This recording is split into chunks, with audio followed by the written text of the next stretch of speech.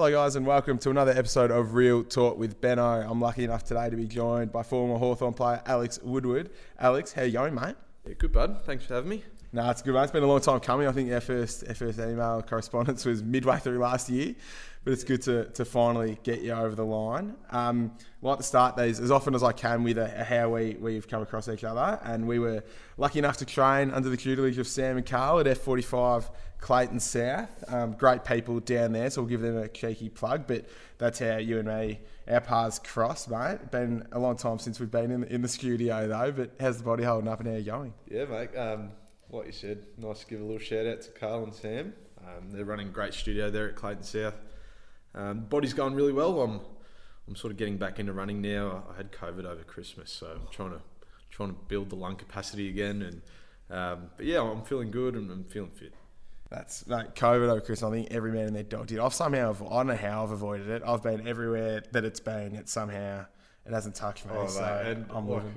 The way that they changed quarantine periods or isolation periods, I was 6 days in, still hadn't got my test results, but I was pretty crook, so I was 100% certain that I had COVID, and I was assuming I was a 10-day isolation. Got my result back on the 6th day. On the 7th day, was told that I was able to leave, but I was still crook and still showing positive results on the rapid test. So. I think it's just rolling with the punches a little bit with those processes when it comes to isolation. Oh, I'd mates who they definitely had it and didn't get their results back in between their 7 days. Oh. So they just did their 7 days and came out and they got the old your test has been invalid. It was okay, cool. Out we get. But I think that's the way of the world now, and I think hopefully we can get back to some normality. Voluntary isolation for a lot of us, isn't it? We'll get stuck into everything, mate, from your time at the Hawks, the Pies, all the knees, as I'm sure people are well aware. But we'll just start with getting drafted, mate. Obviously, you got drafted into an incredibly strong team, an incredibly strong football club.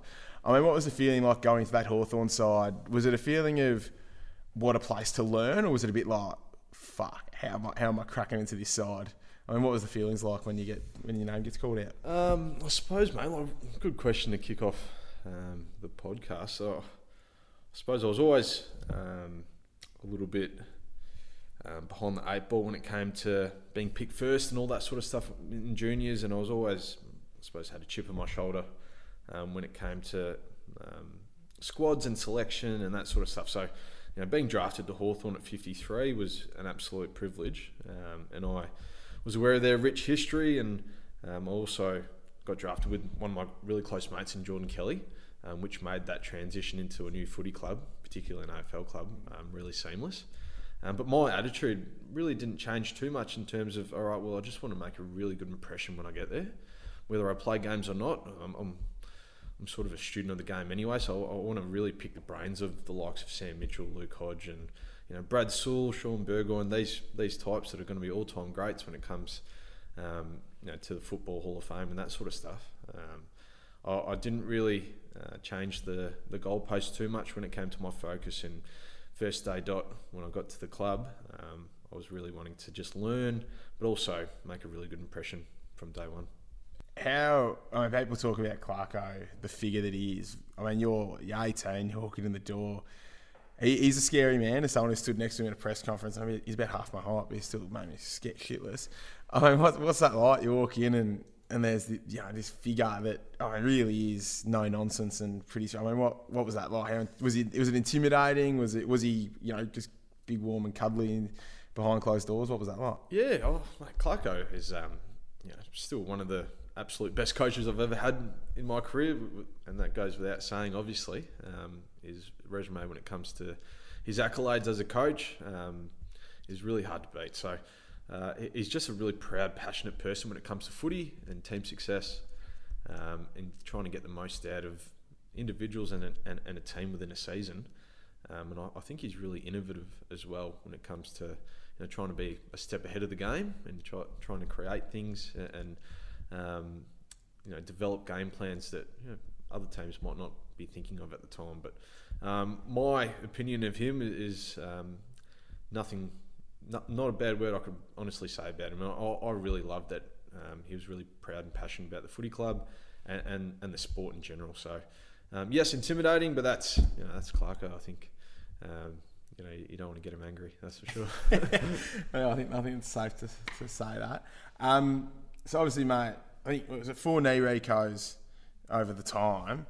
I mean, that's more than enough for anyone. It's not quite as many as my last guest, Alex Johnson, who is very much, I think, just about holding the world record. Yeah. He was on about seven goes under the knife. But with yours, I mean, the first couple were quite early. It was 2012 and 2013. Yeah. I mean, what when the first one goes down, you're young, you're fit. Do you just kind of think, all right, yeah, it's a year, I'll be right? Because I remember Alex Johnson saying that first one went down, he thought, cool, I'll get myself back and everything will be right. And obviously his story panned out the way it did. When yours first happened, you just think, all right, it's a year, but we'll be right. Yeah. It's Alex Johnson's a really good mate of mine, so it's pleasing that he's jumped on this podcast as well. I ended up having 5 recos over my career, AFL, VFL, which is still wild to me because I'm 28, but I feel ancient. Trust me. But yeah, first 2 recos back to back. So in both instances, I had really good pre-seasons. Again, we spoke about it on the impression piece, and I was really happy that I was able to sort of prove my worth a little bit to the playing group, more so, and the coaches as well. That I was just a really hard worker when it came to, priding myself on trying to get that footy for the team. I knew my role as an inside midfielder, but you're right. So when you go down with your first one, obviously devastating. You don't really know what's happening. I've never torn an ACL up to that point, 18. But I think I was just full of optimism, so to speak. 10, 12 months out, it doesn't really hit you until you're probably 6 months in, and you're sort of treading water for a while, and you're doing the same rehab programs, and you're just sort of building up strength in your legs, or in one leg particularly. But to go down again, basically 10 months later, after another really good pre-season, for me, that second one was a learning experience. And what I mean by that is, look, I wasn't that player once upon a time where I didn't have an ACL reconstruction. I can't really get away with some manoeuvres, but also, what am I doing trying to, spin and land on the same leg to avoid a tackle 10 months after a reco? So it's just like, optimism gets you so far, and you think you're formidable, and you can go through anything. But those first 2 seasons, optimism and a really good learning experience, but then you start to prioritise things and want to do stuff outside of football as well, so that when you go through a rehab, you're fairly fresh and ready to go. And was that the key, kind of almost distracting yourself from the day-to-day rehab? We hear countless times, and we've had a few guys come on here and talk about the loneliness of the rehab room. How important, and what did you turn to maybe outside of footy that just kept the mind fresh? Yeah. So like I said, mate, the first 2, optimism is really the fuel for me. Well, was the fuel. So I was happy to rock up each day and do 8 hours of rehab. And I was 18, 19. I was just really eager and keen to be a student of the game, and show my face and prove that I'm working really hard. But after that second one, it's just like, well, okay, I'm going to have to do another 12 months of this. I want to sort of minimise the amount of hours that I do spend at the club, but still have genuine quality with the way that I approach rehab, and still prove that I'm working really hard out on the track and in the gym. So, I reduced that 8 hours that I'd spend each day at the club to maybe a quality 3 or 4. And then as soon as I leave the club, I made a conscious effort to do something that was completely different to football, in a sense that I'd probably go home, spend time with my family and say, let's not talk about footy, how was your day type stuff, or I'd go to uni, and that was completely different. Obviously studying and having a contingency plan outside of footy, even just seeing my friends or doing a little bit of work experience. So yes, distractions were really important for me, and I think variety in my rehab program was really important as well. Was it harder to find those distractions being essentially a player that hadn't played a game of AFL football? You see, I think Sam Doherty, when he did his first, essentially coached on the bench for Carlton and then did all these courses overseas. Is it a bit harder when you're in the system for a year or two and you obviously don't have the sway of a soon-to-be co-captain of the football club? Is it harder to find those things? Are you probably a little bit more like, well, I can only do so much at the club. I'm going to have to put all my energy into a lot of outside activity. Yeah. It's obviously I was still very much an unknown as a player and maybe as a person to a lot of the people from outside of the footy club. within the footy club, they sort of knew that I was a pretty hard worker and happy-go-lucky guy, so to speak. I was pretty positive. I like to think when I was there. But yeah, it was really important for me to get away from the club and just touching on what you're saying. But I think it was important for me to be proactive as well, get outside of my comfort zone, introduce myself to people that potentially could lead me down a path that a la uni or work experience, or just meeting the right people that could help me develop as a person outside the footy club. So I think it was really important for me not to, like the first 2 years or the first year in particular, where I'm spending a lot of time at the club. It was really important for me to develop outside the footy club as well and learn new skills. And absolutely still wanted to have an AFL career and make the most of it. I was still really excited about the prospect of putting on the boots, but having a contingency plan or plan B, so to speak, is not a bad thing as well. Footy doesn't last forever. That's for sure. 100%. I think the average time on the list is like 3-4 years. So. Yeah, when I was playing, I think it was about 3 to 4. I think it's 5 to 6 now. But yeah, it's not many years at all. No, it's very few make it to the 200 game 10-year barrier. Did at any point you start to feel like you weren't going to get your chance? Did you obviously would have had dark days and good days, but did you ever just start to, like after maybe the second one, start to think, mate, I might not play a game here. Like, this might just be me. My story might be the guy that did 2 ACLs at that time and didn't get a chance. And what did that kind of, was that a sinking feeling? Was it a fuck this? What would that? Yeah. To be honest, mate, no. As long as I sort of secured a contract in any way means, primary list or rookie list, I sort of had the mindset that I was every chance. So I straight off the bat had 2 years, so I know that I'm still going to be there for 2 years. And then Hawthorn, to their credit, committed to me for another year pretty early on after my second knee. So yeah, never really had the feelings of giving up. I just wanted to make sure that I surrounded myself with really good people and support. That way, I could still really promote the positivity out of me and would show in my rehab. And come game day, I'd really focus on just trying to enjoy footy again. I think if I put it added pressure like that sort of stuff, and this game might be my last, I'm coming back from 2 knee recos, you know what I mean? I think it's pretty important for me to keep it simple and simple in a way that I just wanted to have fun. I think that's the whole point of picking up a footy in the first place when you're a junior. Have fun with your mates. In this case, have fun getting back after 2 recos was pretty important to me. 2014, probably a highlight year for yourself. I mean, you ripped the VFL apart. It's an absolute piss take. You make your AFL debut as well. I mean, when you're putting that VFL form together and you get rewarded, is there a sense of accomplishment? Is there a sense of like, oh, here we go. This is the start of who knows what. But I mean, that year was for one, how did you feel going through the year? But then when you finally crack into the Hawk side, I mean, what was the thought process there? Yeah, it's 2014 is probably still probably my favourite year of footy. That and maybe a bit of 2015 as well. A bit of consistency was key for me. Like I said just before, having fun was really important. I remember the practice games that I was playing. I was just, as a midfielder, you want to get the footy. That's a pretty simple focus for me. So I tried to get as much of the footy as I could. Still learning experience. I was getting in shit places at times and not using the footy as well as I would have liked. But to get my hands on the footy after so long out of the game, that was fun to me. So my transition from practice games into VFL games, it was still a step up. Each one is a step up. Intra-club, practice games.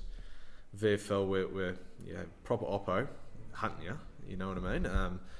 And for me to, I suppose, adjust to the pressure and the speed of the game, it took me a couple of weeks, and then I'd get better after a couple of weeks, and it was sort of like a building block, so to speak. And I was really happy with the consistency. I always actively sought feedback on how I could be better. I like to think that the coaches would back me with that. I was sort of on the front foot a lot of the time, which is just my personality in a way. But overall the main thing of that season was probably consistency. I didn't really play too many games. I was emergency a lot, which is a great experience as well, travelling emergency. Meaning I was pretty close to debuting a lot of the time, and to travel to SA and then catch a red eye home or something and then play VFL the next day, they were adversities and challenges in themselves, and I had some pretty shit games after that. But the next week, if I had to do that again, or 2 weeks after, I got better. But yeah, I always had the mindset of, all right, well, if I'm not playing this week, hopefully next week, and what do I need to get what do I need to do to get better, so that I can keep knocking the door. Eventually, obviously, got that debut, and the feeling of that was what a reward for effort, not just for me, but my support team and my family as well. Like, they see a lot of the unseen, and I thought it was pretty important to recognise them throughout the journey. Speaking like they see the unseen, what was I remember asking Alex like what his rock bottom was at the time, and he spoke about how he essentially Sydney had told him the dream was over before giving him a rookie list spot. For you, what was the hardest part, and how dark do those rehab days get, and what was some of the harder times that you faced over the whole journey? Absolutely. It was, I think you said before, being really lonely. And look, a lot of the time I'm spending significant amount of weeks by myself in a gym or 6:30 out on the field before the boys train, running laps and doing pretty tough sessions. But I was still motivated.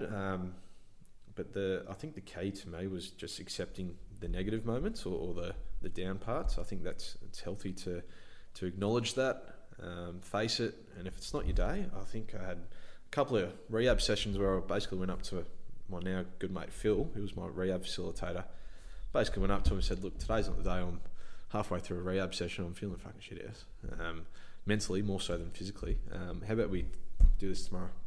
Because I'm going to go home, spend time with my family, or go to uni, refresh the mind, because at the moment I'm a bit frustrated that I'm 8 months in and I can't train.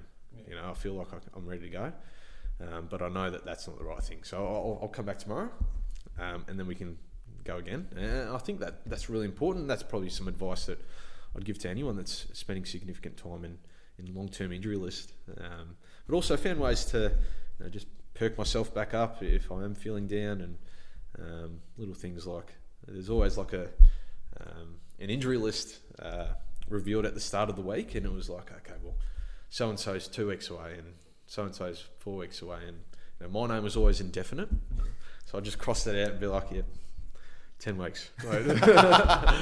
Just so I could, get myself back up and say, look, there's a bit of a timeline there, it's not indefinite, it's 10 weeks, even though the season might be over. But yeah, like little things like that would cheer me up again. But definitely some tough times and more the loneliness. But then when other people would come into rehab, I'd want to be the energy, because they're going to be feeling pretty shit ass about being in rehab as well, whether it's 1 week, 2 weeks, or 10 weeks. I wanted to, bring the energy up, but also wanted to set a standard. So I remember a couple of times I spoke to Phil, and if someone was going to be in rehab for a pretty good stint, if they're going to run with me, I've been running for 6 months. So best I've ever run. I was never a runner by any means, but I stripped a lot of weight and I became really good at running. And I'd tell Phil, all right, let's try and make this guy spew today. I reckon that'll be fun. So little things like that would get me up. And but yeah, just acknowledging the down moments was pretty healthy as well. Who struggled the most with keeping up with you? Did you push? Did you break anyone's leg? No, mate, no names. But there was a couple of times where I just broke myself. You know what I mean? I think there's a way that you approach each session, and there was a couple of times where I went hard too early, and I was over the fence spewing. And I was just like, oh no, there's another 4 sets of this. You spoke about like ducking off from the club and heading home and finding a way to boost yourself up. What were some of the things you'd do to maybe just turn that day around? Because I guess it could so easily, you leave the footy club feeling shit, go home, feel shit.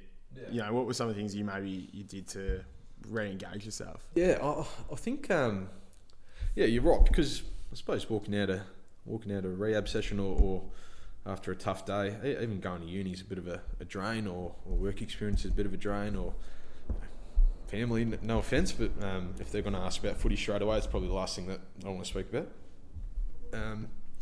So even little things like golf, tennis, other sports where you can sort of competitive drive but have a heap of fun. Well, I'm a shocking golf player, but I used to play tennis, so I'd find enjoyment out of other sports, even watching other sports. Like, I'm a huge basketball fan.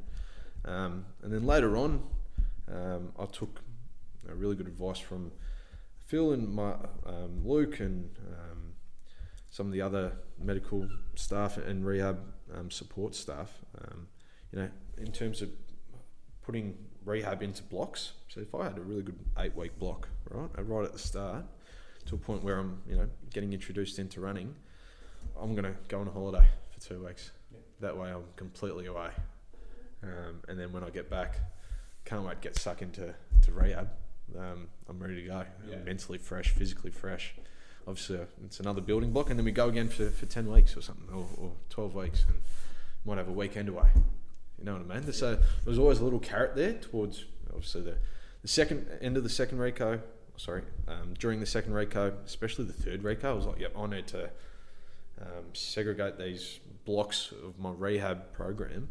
That way I know that there's going to be a carrot there, and by that third carrot's probably training.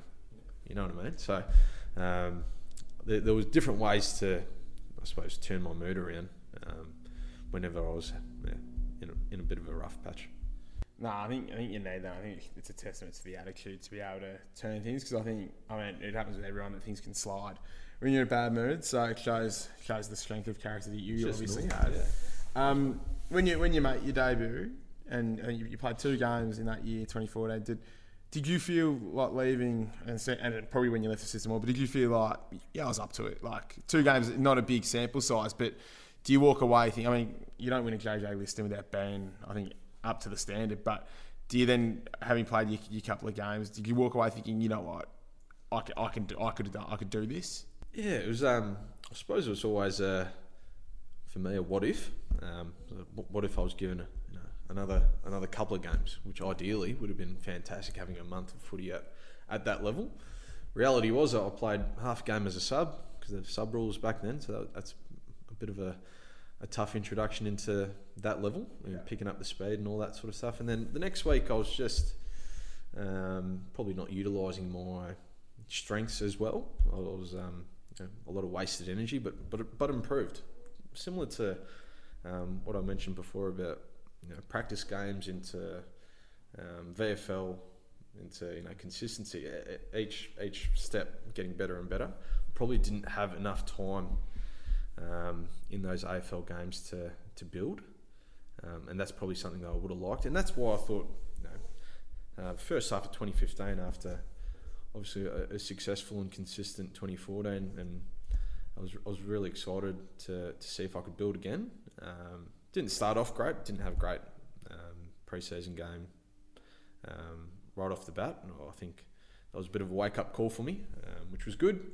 So then obviously I had chats with coaches and Clarko in particular, and trying to be more impactful as a player. So I played a bit of forward, and in that way I was developing as a player. So whenever I got picked, or if I got picked, it wasn't just going to be solely as an inside mid. I can offer you something up there. Unfortunately went down with another knee, but that was probably the journey path that I was looking at and excited about. So you went into the side, you come out, you said like a month might have been good.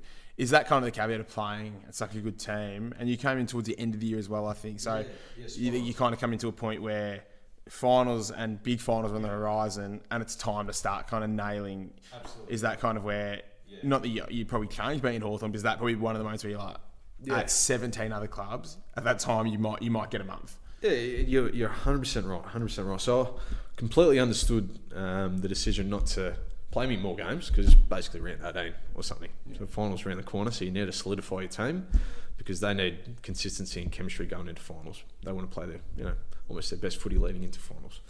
But I also understood the fact that, I never had the mindset of what if I went to a team that was rebuilding or anything, because I always thought I'd never have such a great apprenticeship that I had regardless, right?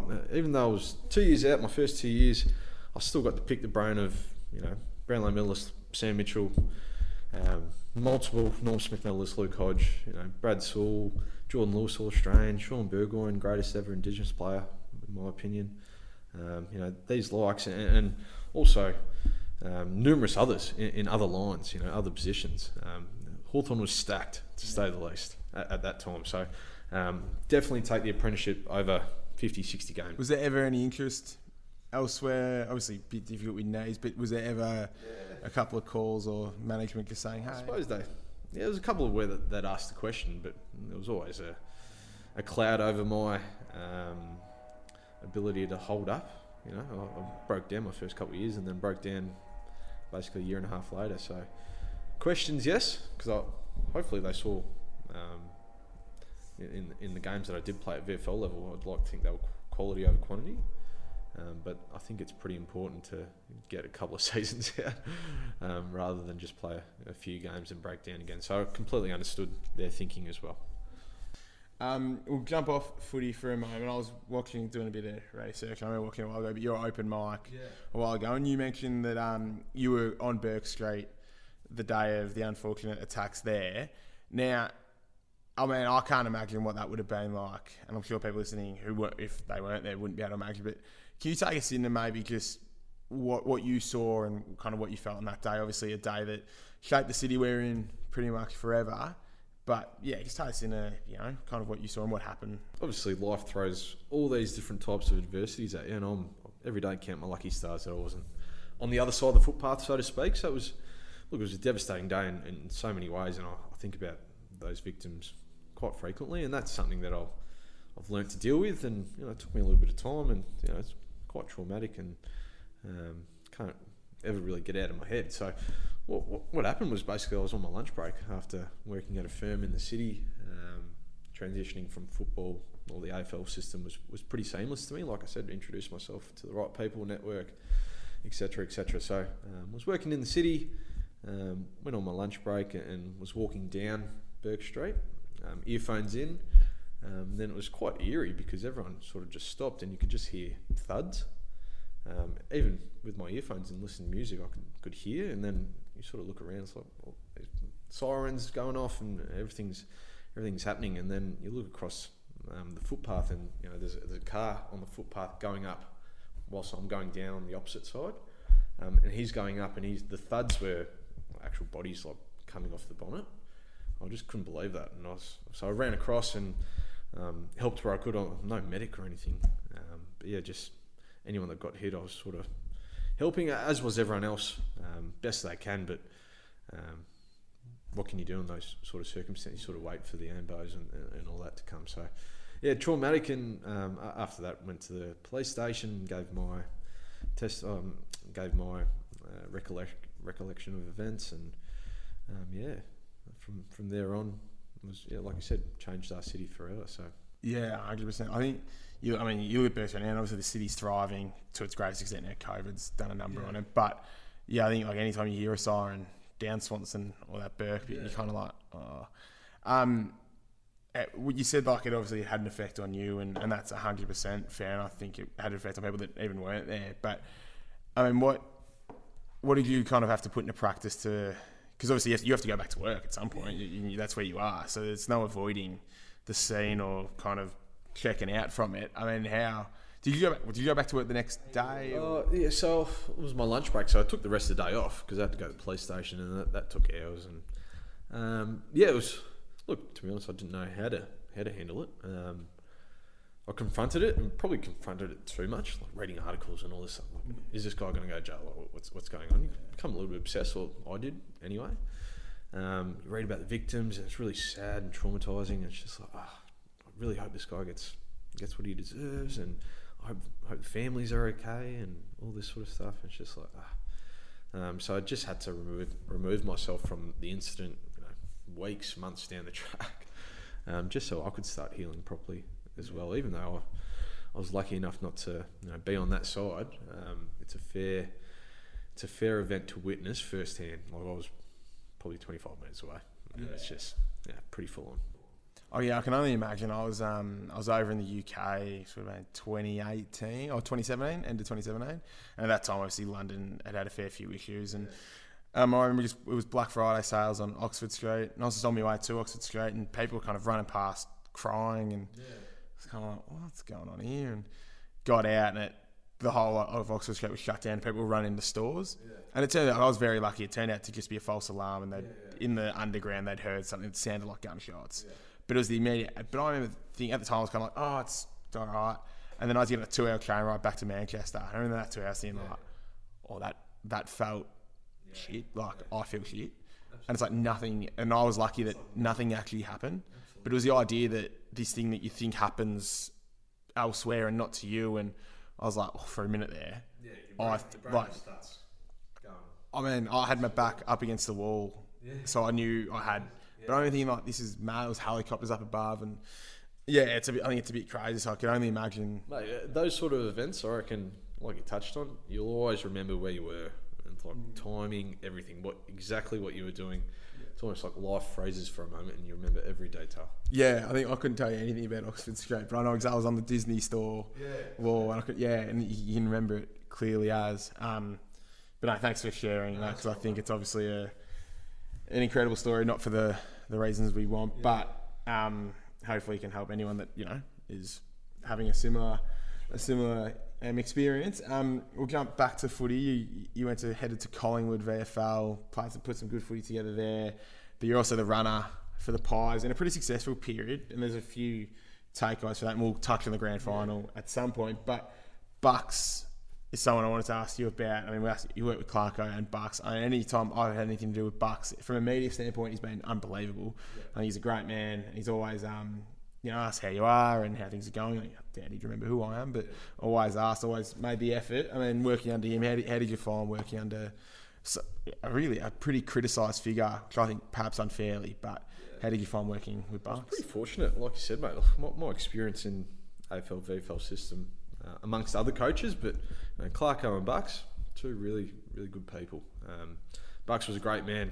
Couldn't say a bad word about him, even if I tried. I think we built a really good relationship, and part of that was because I was the runner and taking messages from him, but his ability to form connections with the playing group and staff is second to none. So he was a great man, and Collingwood got a rich history, just like Hawthorn, but like you said, sometimes unfairly scrutinised. There's a lot of pressure on Bucks, and I thought he handled that really well throughout his tenure there. So 2018, when I was running for him, we built a really good connection, and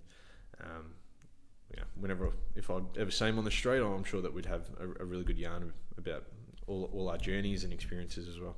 How hard's being a runner? I think it's something we hear literally nothing of. I think I did it once for the under-19s once when I was younger, and it cooked me.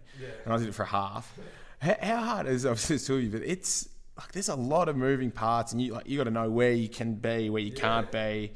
You got to remember 3-4 messages. How hard is it just as a job? Oh, mate, it was it's multitasking to the nth degree, really. Like you're running. That's one form. You got to remember messages, rotations, where you are on the ground, all this sort of stuff. So you're right, it's not easy, but I absolutely loved it. I thought it was, well, at the time when I went to Collingwood VFL into 2017, after obviously being delisted by Hawthorn, and just a touch on that, it was a really good exit with Hawthorn, the family team, and completely understood their decision. So when I decided to go over to Collingwood VFL, I had familiar faces there, but I was pretty quick to do another knee, unfortunately, at the start of that next season. So I was completely off footy at that stage, and fairly so. I didn't want to play anymore. I was over it, and fuck this. It's just that was sort of my mindset at the time. So to get the tap on the shoulder whilst I'm doing rehab after work, in my own time in the VFL system. So that's the other thing. To be asked if you want to be the runner, what an opportunity. So I saw it as part of my rehab, but also an opportunity where hopefully I could develop the passion to play footy again and just be amongst it. Being out on an AFL ground seemed so distant for so long, and even if I was on there as a staff member doing a job that's really important, I absolutely embraced it, and the club embraced me, and I'm still really thankful and fortunate that I was able to have that experience as a player at the time. I think I was only 26 or something, so still fairly young in the scheme of things. But yeah, you're right. It's interesting. I've got to filter down the messages, and I'm coming off the bench talking to Scott Pendlebury about structure and game plans and all this sort of stuff. And Pendle's a great man as well, and obviously a lot of the Collingwood boys took feedback and responded to messages really, really well. So it was a skill that I had to develop over time, where I was constantly learning about how to communicate to others and how to best give directions as well. So, one way I could deliver feedback and directions to one might not work for another person. So it's a juggling act in that sense, and I think it made me a better leader. I think when I returned to footy, and made me a better person outside of football as well when it came to dealing with my clients and dealing with people in general. Were you asked by Bucks, or did the message kind of come from him? Like, how did they identify you? Yeah, it was a bit of an unknown. It came from the Collingwood VFL GM, Chris Dixon. So I believe, can only guess that it was filtered down from Bucks through to Chris, and then to me, and then I said yes within half a second, basically. I can only think of when I was playing under 19s. I played with a mate, great man, Vaz. But he kicked 2 goals. He was on fire, and he got us to rotate, and he abruptly said, "Nah." He shook his head. He said, "Nah, not for me." I think Vaz played about one more game for our team, and that was it for Vaz. But did you ever get anyone, maybe someone turns it over and they're filthy, and you run out, you say something, you just get the fuck. Did anyone, did you ever get any quality serves? Because obviously it's probably easier to yell at the runner than it is to Bucks. Did anyone ever just give you a serve on the way off? Yeah, it's funny that you say that, because I was guilty of that as a player as well. Just getting the runner roasted, right? But yeah, my experience as a player probably helped me in that sense. So if they didn't like the message the first time, I was pretty quick to follow up. So, all right, come on, this is what we need to do now. You come off. And I think the second time they'd listen, because it's obviously a directive from Bucks. But I was happy to cop a spray, or not that it happened often. We've got some Collingwood's got some pretty strong figures there and strong personalities. So I understood which ones might respond in a certain way, and others that might respond nicely, so to speak. So no, it was, like I said, juggling act regarding how to speak to people and personalities as well. But yeah, I think the running role definitely gassed me at times as well. I think I remember this one game in Brisbane. I think I clocked up 17.5k as a runner, just running around, and it was humid. I lost bulk weight that day, water weight. But I looked at my GPS app. I was like, oh my god, 7, and I was sore. Didn't even touch the footy or anything. Just on the Gabba too hard. Oh yeah, I was just running around, sweating, humid, and we won the game. It was awesome, but I just want to go home. Obviously, yeah. So speaking on your running, probably most runners would be unknown, but you kind of rose to prominence in a rather unfortunate manner. We've seen this in 1,000 times. I don't think there's much you could have done. I don't think it would have mattered if you were there or not. It was an awful skill error. But you, quote unquote, were in the way of Jayden Stevenson, who was trying to chase down a kick that hit Elliot Yeo. Ultimately, Elliot Yeo bangs a goal in and surprised missed out by a kick. Yeah. But I mean, the fallout of that, I mean, at the time, because we'll touch on everything from before till after, but at the time when the crowd's going off and Jayden Stevenson's kind of pointing around and you're all thinking, oh, I've just got to get out.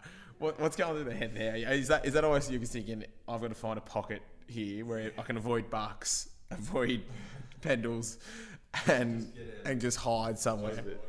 Yeah, mate, look, like I touched on before, life throws all these different adversities at you. So in a weird way, I got stronger as a person from that experience, and I'll never shy away from having a chat about it either. I think it's good to confront it, and if people ask questions, I've got no issues with it. To be honest, man, I was just doing my job on that side of the field. I had a message to give, and I thought I was in a position where I could deliver that.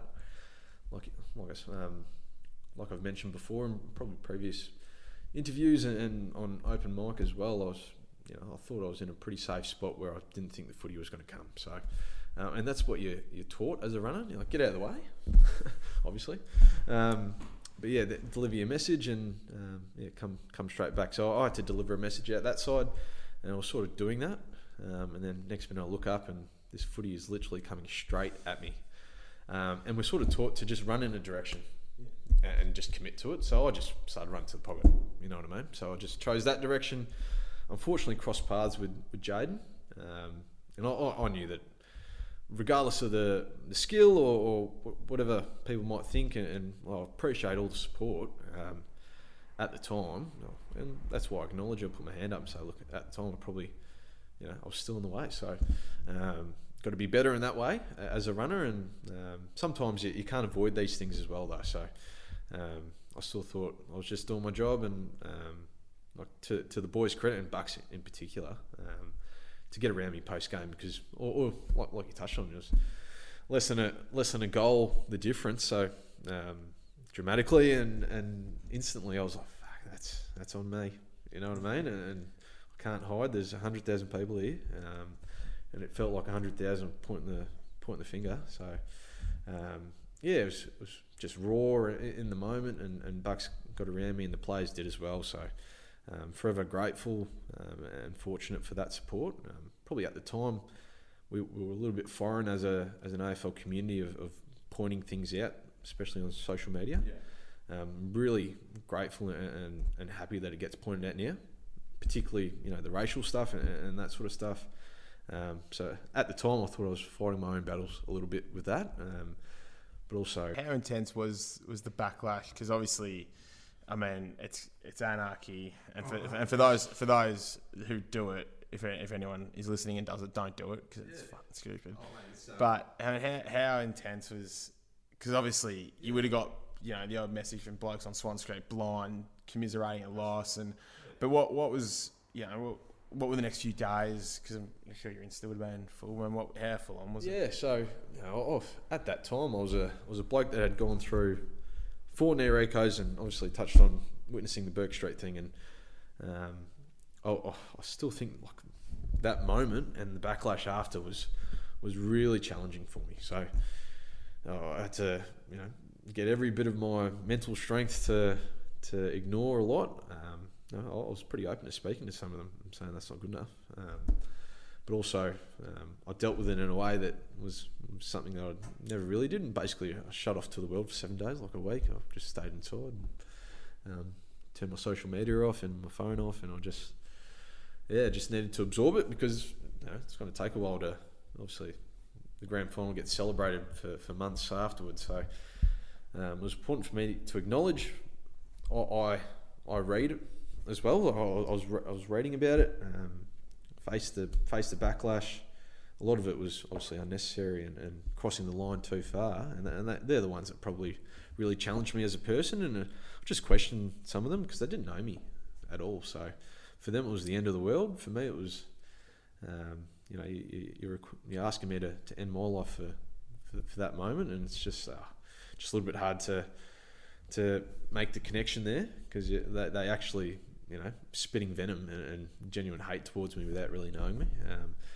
So it was challenging, but like I said, it made me a better person, and I think it was a really good learning moment. If I were to, show the examples of some of the worst stuff, I think a lot of those people would probably, hopefully, regret sending that stuff and be better for it. Yeah, you said you replied to a few. Yeah. I mean, I can only, like someone who writes stuff and he gets put on Facebook, I say comments galore, and it took me a bit of time to realise, like, I don't care. And in fairness, someone wrote something the other week and it was actually pretty funny, so I liked it. They got me a beauty. But replying to them, I mean, what did you say to some of them? It's a good leeway, but you kill them with kindness a little bit, don't you? So I was never fighting back, because that's what they want. There's keyboard warriors, and they thrive off the backlash, especially in that sort of moment. So a lot of the response is pretty short and sharp. Sorry you feel that way, but I can't really change the moment now. So sorry you feel that way, but I think that's pretty unnecessary what you're saying. So have a moment to think about it, and if you want to send another message, great. But I think it's pretty important that they look themselves in the mirror when they do that sort of stuff. Yeah, 100%. You said you switched off for 7 days. Did you? I couldn't imagine how that would have been. Did you tell anyone? Did you let the club know, to say, hey, heads up, I'm out? Because if you become out of reach for 7 days, I mean, Yeah, did you get, who did you have to let know just so everyone knew you're right? In terms of shutting out, I just didn't go outside, literally. But I was still happy to speak to the club, a bit of media stuff as well, so they don't annoy me later on, so to speak. I'm like, I'll just confront it now, radio, whatever, paper, and it's probably the wrong thing to do, because I probably need to consult with Collingwood first, but I just want to get that out of the way. And then, get on the process of healing again. It's a big moment, and obviously moved on from it now, and I think I don't want to take away the fact that it was an amazing game. Credit to West Coast playing a really good brand of footy, and credit to Collingwood for fantastic 2018 season. So it was all about me for a while, and I didn't want that at all. So I thought it was pretty important for me to just stay inside for a bit, and then deal with it, and slowly introduce myself to the outside world again, letting them know I was alive. I think you're right. It's an unbelievable game. I think the more the years go on, I think the game's getting recognised more for the game, and I think your moment is dissipating a little bit, and bit by bit. I like to think most people are at the point where we can just live with it, and not view the game as the moment the runner was unfortunate. Because I think you were right to think that a kick from a defensive side 45 degrees into the middle might not have been on. I think you're in the right spot, because I think it was Braden Maynard might have kicked. I think if he had his timing, and he might just safer 45 to the boundary and keep it safe. But that's footy though. Yeah. I think just to touch on that open mic stuff, was probably the first time I was able to tell my side. Yeah. And that was a really good moment for me. Not that I was waiting for a moment, but it was just like, okay, well, now that you touch on it, all right, well, here it is. Here's all of it. So, like I said, happy to talk about it even in more detail with you, mate, over this podcast. So, hopefully there's two sides to every story, right? Yeah, and hopefully a few Collingwood fans who, if they are for whatever reason still holding a grudge, can listen and just take a breath and move on now. But you mentioned that, like, obviously there's the footage of you and Bucks post game. To as much as he can, like, what did Bucks say in that moment? Because he is a very articulate man, Nathan. And I mean, what did he say to you there? Yeah, it's like I was saying about connection. Like, what a moment to sort of embrace me and get around me. I was in every way blaming myself at that moment, and that's, like I was saying, raw, and you can't help but feel that way, really, when the margin's like that. So from what I remember, mate, he basically said that was every part of the reason why the footy club sort of got to that moment as well. Like, being a runner is a pretty pivotal role when it comes to tight matches and finals and that sort of stuff. So he made sure that I was valued, and obviously in the moment I probably didn't absorb that. Later on I definitely did, and was really grateful, but he just made sure that I wasn't being too harsh on myself, and like I said, I was at the time and was for a little while after that, but I look back now and just think, what a man to sort of get around me like that. Yeah, no, as I mentioned before, and any interaction I've had with Bucks has been superb, and I hold the man in the highest of regard. Moving on to what you're kind of doing now, am I correct in saying you're working a bit with St Kilda, the AFLW squad with Nicky Dale? I mean, how's that? As obviously another different role in footy. Yeah, how are you finding it? Good, bud. Never thought of myself as a coach, to be honest. I was sort of more interested in the welfare space at footy clubs, and that's sort of like a niche role, really. There's only a couple at each club, and a lot of the time they almost get outsourced in terms of experience, so like teachers or psychologists or players with a lot more experience and qualifications. So I was a little bit up against it, but still put my hat in the ring for a couple of jobs like that. Wasn't lucky enough to obviously secure one, and then I was sort of a part of the under-15s academy program at the Saints during COVID last year with Steve Walton, who's a great man and helped me develop as a coach there. We sort of crossed paths really early in the Dragons program, so he guided me really well, and then lucky enough I sort of registered my interest of wanting to be maybe development coach or something like that, hopefully later down the line. Which just luck of the draw that AFLW Saints were looking for an assistant coach, so sort of took a punt and said, why not? And here I am now, mids coach there, and look, we haven't had a win yet, but we're a really young side that, in terms of a journey, we're building each week, and that's the main thing that we need to sort of focus on, the journey over the next couple of years rather than this one season. But also, we're setting new standards for ourselves. So the challenge for us now is to be a 4-quarter team, and we really get a good opportunity against West Coast hopefully this week. And I'm really privileged to be a part of the program. I think you're right. There's been a few things go against the Saints AFLW team this year, probably a bit outside of your control, that has resulted in maybe the goalpost shifting a bit. But I think you can see early on, and the game against Richmond with the season opener, you guys looked a lot better than I think the scoreboard might have reflected. I think, as you said, as part of that journey is putting together those little pieces. How have you found working under Nicky Dale? And obviously he's pretty new to the role as well, so it's a pretty new coaching group. I mean, how are you guys finding working together? With Squid, that's his nickname, Squid. He's an intellect, that's for sure, and he understands the game so well. He used to run the Saints Academy program, and I think they had 3 drafted in this recent draft, which is an amazing effort. And his transition into being a coach has been really, really good and seamless, and he's got really good support from Paddy Hill and David Carter and Lockie Harris as well, and obviously the wider support staff at the AFLW Saints program too, with Tess leading the ship there. I think he's definitely going to be a great coach, and the girls have definitely got the backbone and support base to hopefully generate some really good momentum on this journey, like we were saying. It's really exciting times there. So, I connect really well with Dell, and hopefully we're sort of searching for that first win of the season, and I'm sure that it's going to be a really good reward for effort, as the girls have put in a lot of hard work over the pre-season. And look, they're a great bunch of players, and I'm really lucky to have gotten to know them all and form connections. And the good thing about the girls is that they are so eager to learn, to a point where they say thank you, which is still wild to me.